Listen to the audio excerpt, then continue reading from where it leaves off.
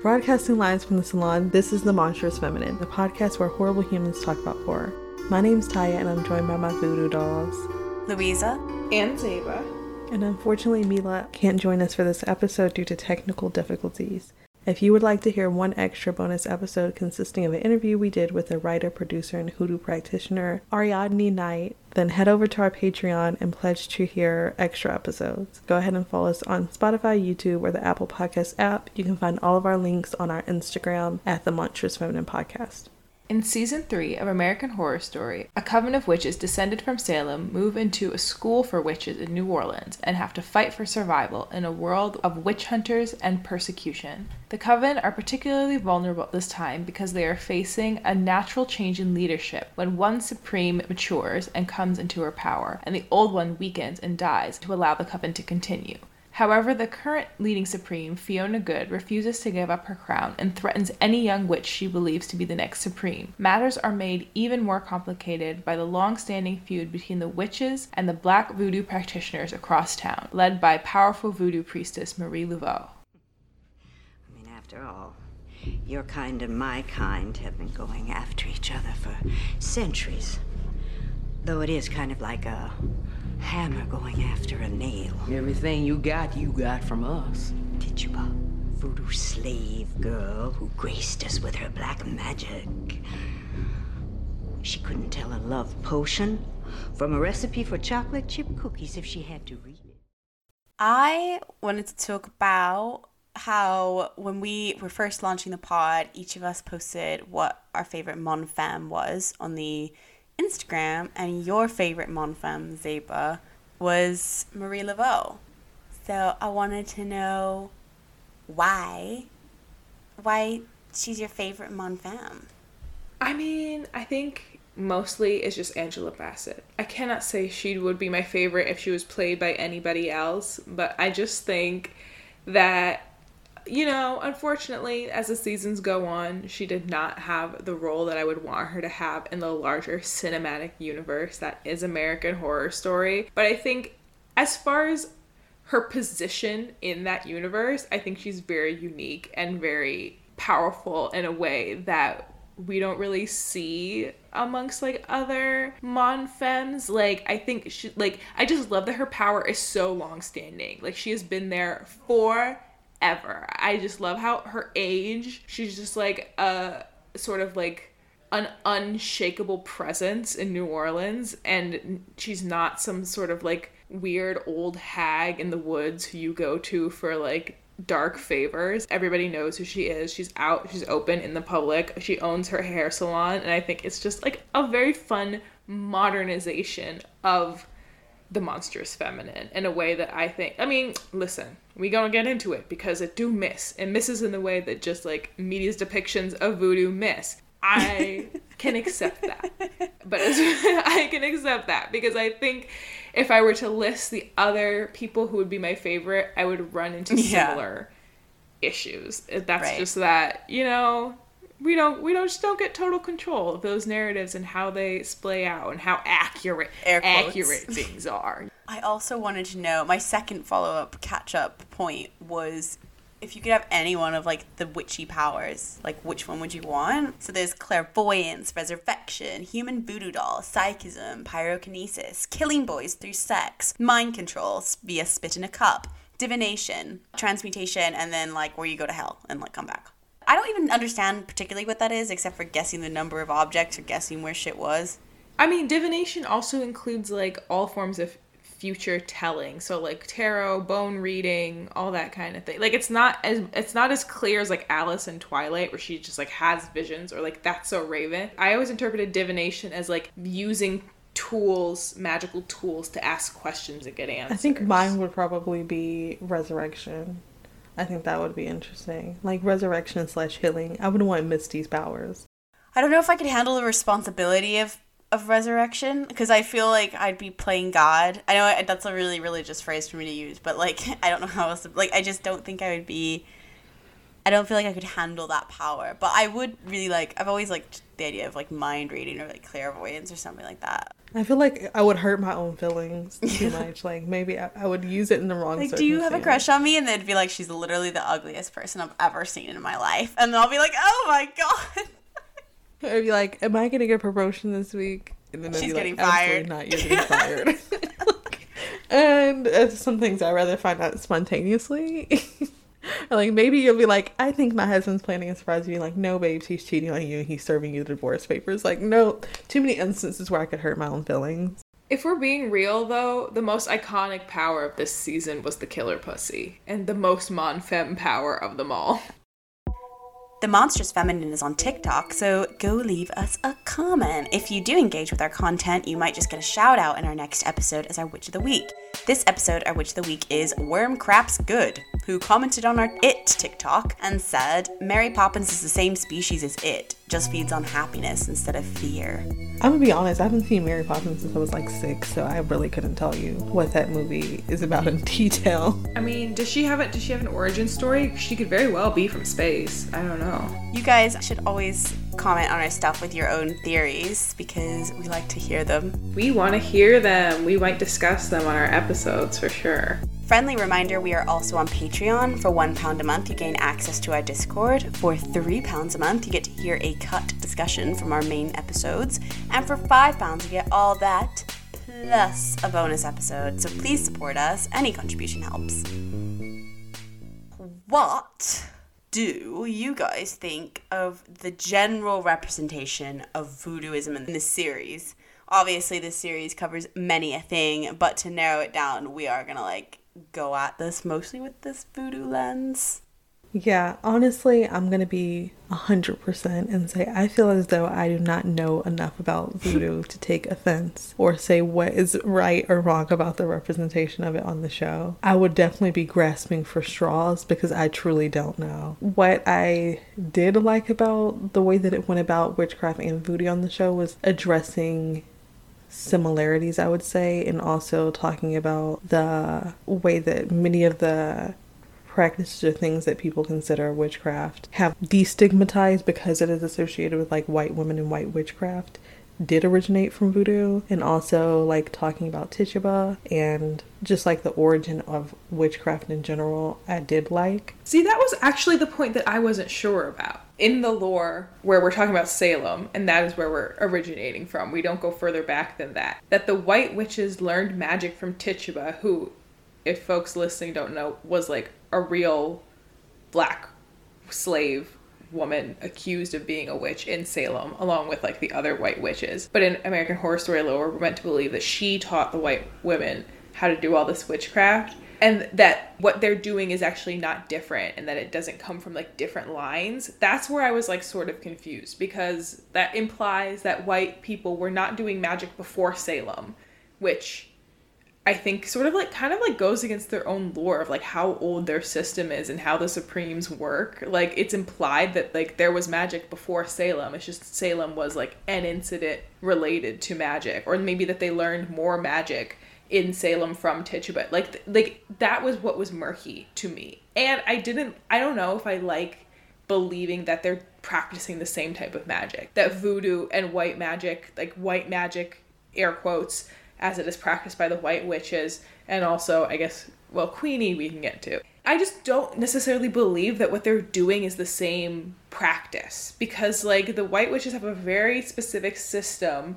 and like you said, like, there's this, like, the powers they have to go through, there's a way of becoming a supreme, they have all sorts of, like, tests and rituals and leagues of powers that they can or cannot get, and the rules seem very different from the rules of voodoo as they're presented in this world. So that's where I was, like, everything got muddled. Honestly, my interpretation of it was more of like the way that things have been co-opted in like a public sphere, because I think there's so much more stigma around voodoo than there is around witchcraft. But in actuality, do you think so both... in this series as well?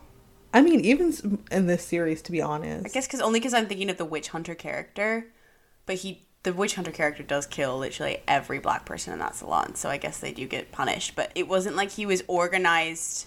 Like, Queenie, when she was living in the Coven, like, her powers weren't taken very seriously at all. To the point where, I think it's Mary Laveau.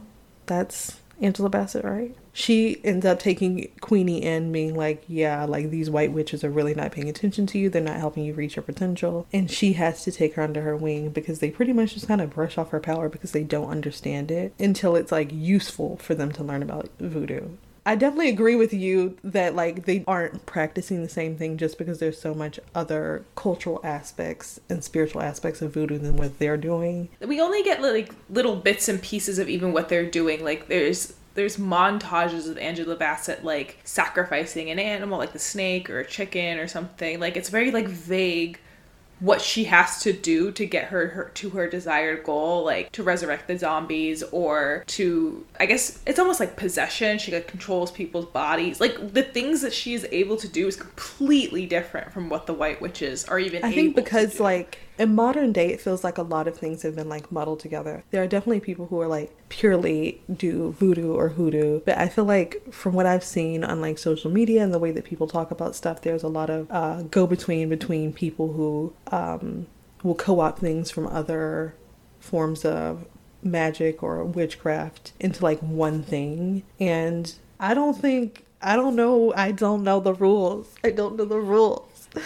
So I can't say, but I've seen like people talk about like the older origins of things in terms of there were witch trials in Europe as well. That's where the Maleficus Malicurum, or I think that's what it's called, but like the Hammer of Witches was like written in Germany. So there's definitely been talk of witchcraft before the Salem witch trials. But yeah, I think in like the modern case of like people kind of muddle everything together and it starts to be really unclear of where the origins of things came from. So I think they aren't practicing the same thing, and those things didn't necessarily come from each other. But then again, I don't know.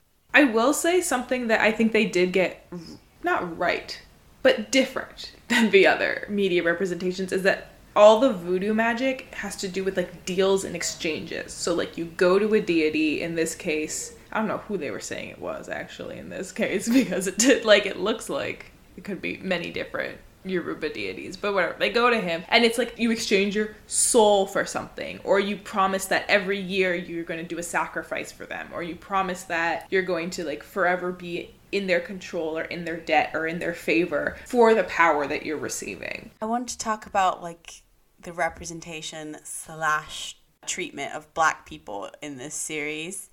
I was reading a good essay by Amanda K. LeBlanc called "There's Nothing I Hate More Than a Racist," in quotes, recentering whiteness in American Horror Story Coven. And this essay was basically, essentially just pointing out like the kind of problematic use of Black people. The first point that LeBlanc raises is like the violence. Obviously, as I mentioned, like everyone in the salon like dies brutally, and like they don't come back. Like the white witches do have violence against them, but they ended up like coming back and whatnot on the other. And so I quote, LeBlanc says that the Coven disproportionately relies on violence against Black bodies in order to provide horror to the audience. The show focuses on the gruesomeness of dismemberment and murder while ignoring the white politics behind those acts. And it disproportionately also presents Black bodies as victims of violence. And then she kind of adds later on, much of the horror in Coven depends on graphic violence against Black people as a storytelling device. Like white characters too are victims of violence, but they are killed or maimed individually, and we get to know their backstory. Whereas the horrific dismemberment of all the Black men, the slaves in Coven, serves no other narrative purpose than to construct LaLaurie's character as an outdated racist. White characters and motivations drive the story here, and Blackness is the collateral damage. I definitely agree with some of the points that you said in that piece. The only thing I think we should probably note is that there was a horrific gang rape scene on like the first episode, which honestly to me was probably one of the worst rape scenes I've ever seen on a television show, and I thought it was really unnecessary. I think the series in general was a bit muddled about it being like so female centered, but also having so much graphic violence against women.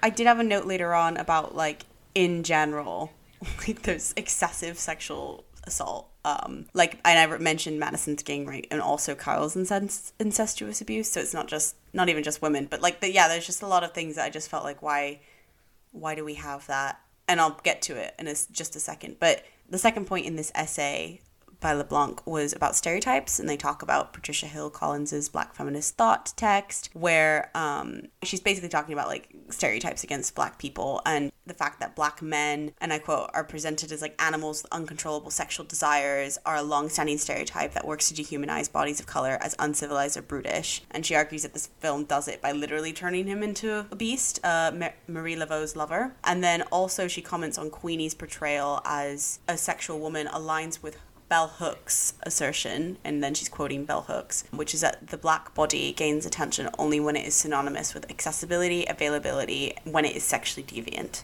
Which kind of goes back to, the use of sex in this is also very horrifically violent and weird. Like that whole Minotaur scene with Queenie was very odd, very uncomfortable, seemed really out of place. I don't know why all of a sudden she was like touching herself and like acting like that. Like we'd had no insight into her like sexuality before then, and we don't even have it after. And it's like, I don't know if it's implied that he like attacked her or like assaulted her. It's like really ambiguous. And so I agree that like in general, I think this series uses sex in a very odd manner across like racial divides there. But yeah, I think the issue comes up, and this is like across horror as a genre, and we come across this all the time, but specifically like in American Horror Story, is like sex is present throughout all the seasons as like a site for horror. But the issue is that like in a story that involves race or that has characters that aren't white, it's just gonna land different. So the Minotaur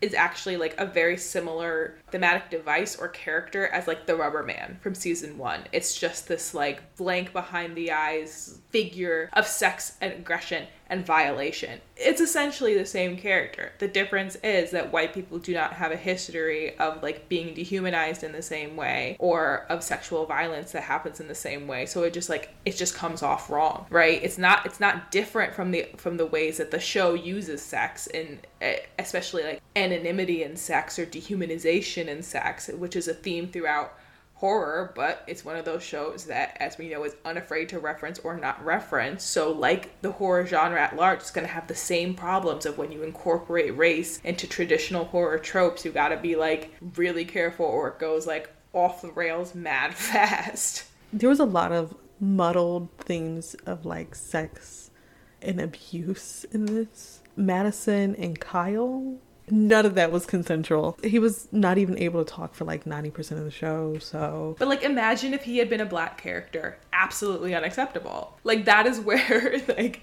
it goes from like wrong and taboo to like 100% why did you do that? There are a lot of things in the show, like honestly this is probably my favorite season of American Horror Story because it kind of went off the rails after this one. Like Hotel also had the same weird sex issues where it was linking sex and horror, but in a way that was just like I didn't want to see it on TV. That chainsaw anal scene, it still haunts my memory. In this one, I felt like a lot of it didn't actually need to be there to tell the story of either of them. Madison could have killed all the frat boys on the bus a completely different way without them having a violent gang rape of her. There was certainly another way that they could have made her angry enough. Yeah, she was a very volatile person.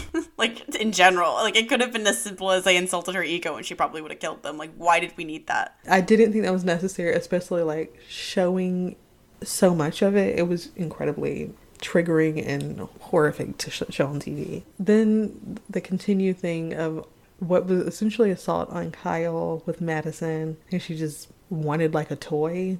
Gross. The thing with Queenie and the Centaur, yes, also gross. Just so many question marks where I was just like, I don't know why this was needed narratively. I didn't actually remember a lot of this because the first time I saw it, there's just so many iconic moments of the show where there's one-liners and stuff where you won't necessarily pick it up on a first watch. But seeing this again for, like, honestly at this point, I think like the third or fourth time, I was like, and looking for things to talk about on the pod, made me see a lot of different things that I didn't see before in the show where I was just like, oh my gosh, this was not needed narratively. Also, Jessica Lange's character, Fiona, and Mary Laveau's character, their alliance together almost felt a bit more like mammying because she did have to show Fiona how to use her powers and take care of her and watch her die and build this friendship that almost felt like Green Room. Not Green Room. I like the movie Green Room. Green Book. That's what I'm looking for. Green Book. The way that they meet is so interesting too, because she like shows up at the salon and she's like visibly uncomfortable. Fiona is like, she makes some comment like,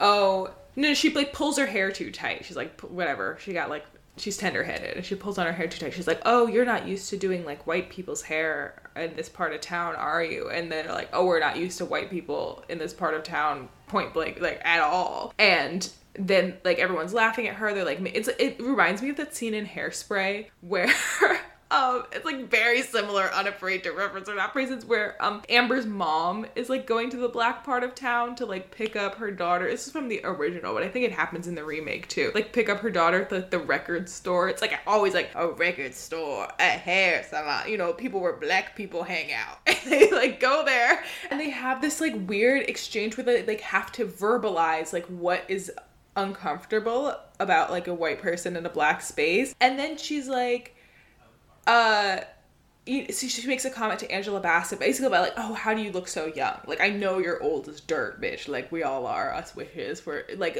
what's your secret? Because like we know what she's been doing to like stay young, which is to remain supreme and to like suck the power from the young people. We know what she's doing, but she doesn't know how Angela Bassett has managed to not age this whole time, and that is how their alliance forms. It's through like the weird, shallow, petty goals of Fiona. Like, it never made sense to me. I'm like, Fiona, all you want is to stay young?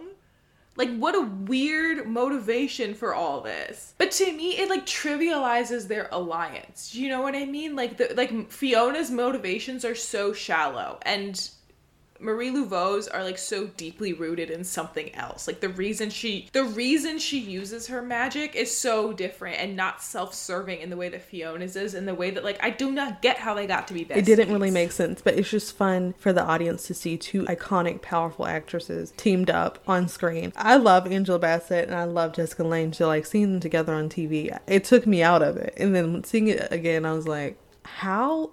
And then there's also the factor of like Kathy Bates' character, who Delphine Lalaurie, her character, who's a fiery racist, disgusting, horrible trash, somehow starts to get factored into the Coven in a redemption arc way, as like, now that I'm around the Negroes, they not so bad. And I was like, this is weird. Especially the fact that they kind of like start making it where Mary and her start having like a banterous, fun friendship. And I'm like, this is enough. But like with everyone in the Coven in general, they just kind of like start enjoying her company, almost as like they go from hating her to being like, oh yeah, this is like pet racist, yeah, our like resident racist, our friendly neighborhood racist.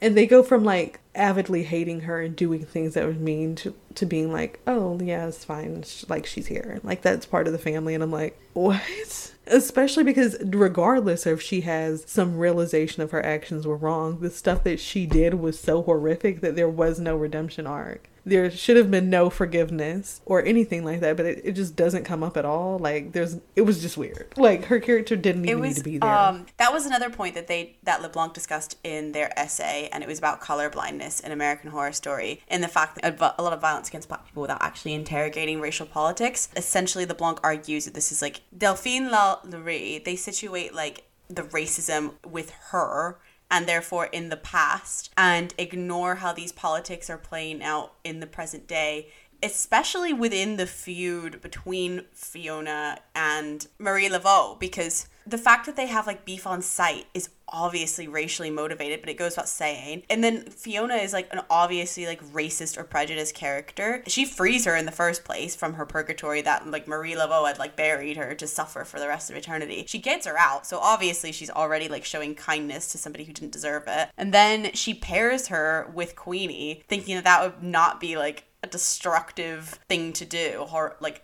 torture for Queenie, like subjects her to that, and it's meant to be like punishment and, like you said, like comedic relief, like haha, when actually it's like, what are we doing? Like why are we doing this? But then alongside that, there's like this weird, almost like in Get Out, where it's like, I would have voted for Obama a third time if I could. The bro politics that happen here with Fiona, because she says like, she literally says she voted for Obama. I don't know why voting for Obama is like the benchmark of like progress here if you're a white person. But anyway, she says that she voted for Obama. She says that like we have a lot of like black people in like power now to Lalaurie. And then Fiona says like, you've got a lot to learn. And then she says, which is the title of LeBlanc's essay, there's nothing I hate more than a racist. And it's like, it's so weird that she's saying that, because actually she is like quite a racist character herself, is just not spoken about. And I think that that was a really poignant point in this essay about like the color blindness of this season and how like the racial politics are really weird. Well, they had to have Lalaurie so no one else appeared to be racist, because like she had to be so extreme that everyone else was just like neutral. We've said on like every episode where there was race horror, we've said they make it so extreme that nothing else meets the benchmark. Like everything else just seems mild in comparison because it's not that forthright. And that's how it was the entire time. They wrote off Queenie for like 90% of the show. None of the other witches in the Coven were particularly close to her or even nice to her or thought her power was special. If nothing else, like they attempt to do what is essentially like colorblind casting, like similar to like Shondaland, and that like it doesn't always hit. Like y'all, like if I were to look at their cast blindly and not know what characters they were playing, I'd be like, that is a very diverse cast. Like and the issue is the execution. They cast very diversely, and I really appreciate that they have casted disabled characters to play disabled characters, or like even on the season that has Angelica, I can't remember her last name. She's on the one with Emma Roberts where they're in the camp setting. And I really appreciate that they didn't make transness the center of her story the same way that I appreciate they didn't make Queenie's being centered around her like being heavier black woman or anything like that. That wasn't the center of it. I appreciate those things. However, the execution is the problem. They put the characters in place and then they don't necessarily think of how things can go wrong when you don't address the elephant in the room sometimes. That wasn't a problem in 1984. That didn't fucking matter. But in this season, it was a problem. I think that's why the seasons that work the best are the ones that sort of have these blank slate contexts, right? Like slavery in New Orleans and the history of magic in New Orleans is not a blank slate.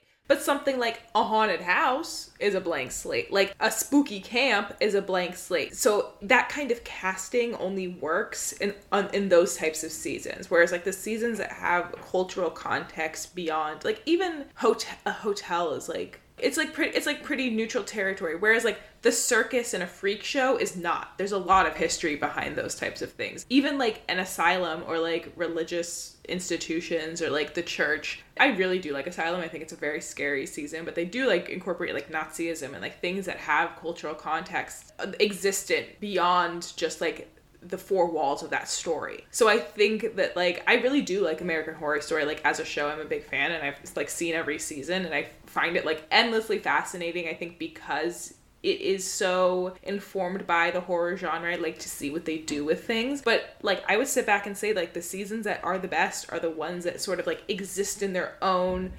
isolated world and don't try to do too much as far as like having outside societal conversations contributing to the script or to the story. Yeah. I think this season is still like a strong season and it's enjoyable to watch. But they certainly did have issues with stuff that was like just an elephant in the room that they weren't addressing. Like why were only certain witches ever considered as a potential supreme, which was mainly just Misty and Madison were like the only contenders who were really considered. So much so that her own daughter was written off because she was like too weak. And then also her anger towards Cordelia when Cordelia goes and gets her husband's baby Gravy and is trying to have a baby and she goes to the Voodoo to fix that, and then her character's like very angry at her for even trying to use voodoo to get pregnant. That was super interesting scene. She was like, you make us look weak if you go to ask for them for help, that they think we can't solve a simple fertility problem. But she couldn't because her daughter couldn't get pregnant. And she uses magic so much for her own vanity and for her own benefit that it was bizarre that she would be angry at her for something like that. So it was an indication that she did look down or felt competitive with, I was about to say, should I say voodoo witches or voodoo practitioners? I don't know. They call them the Black Witches.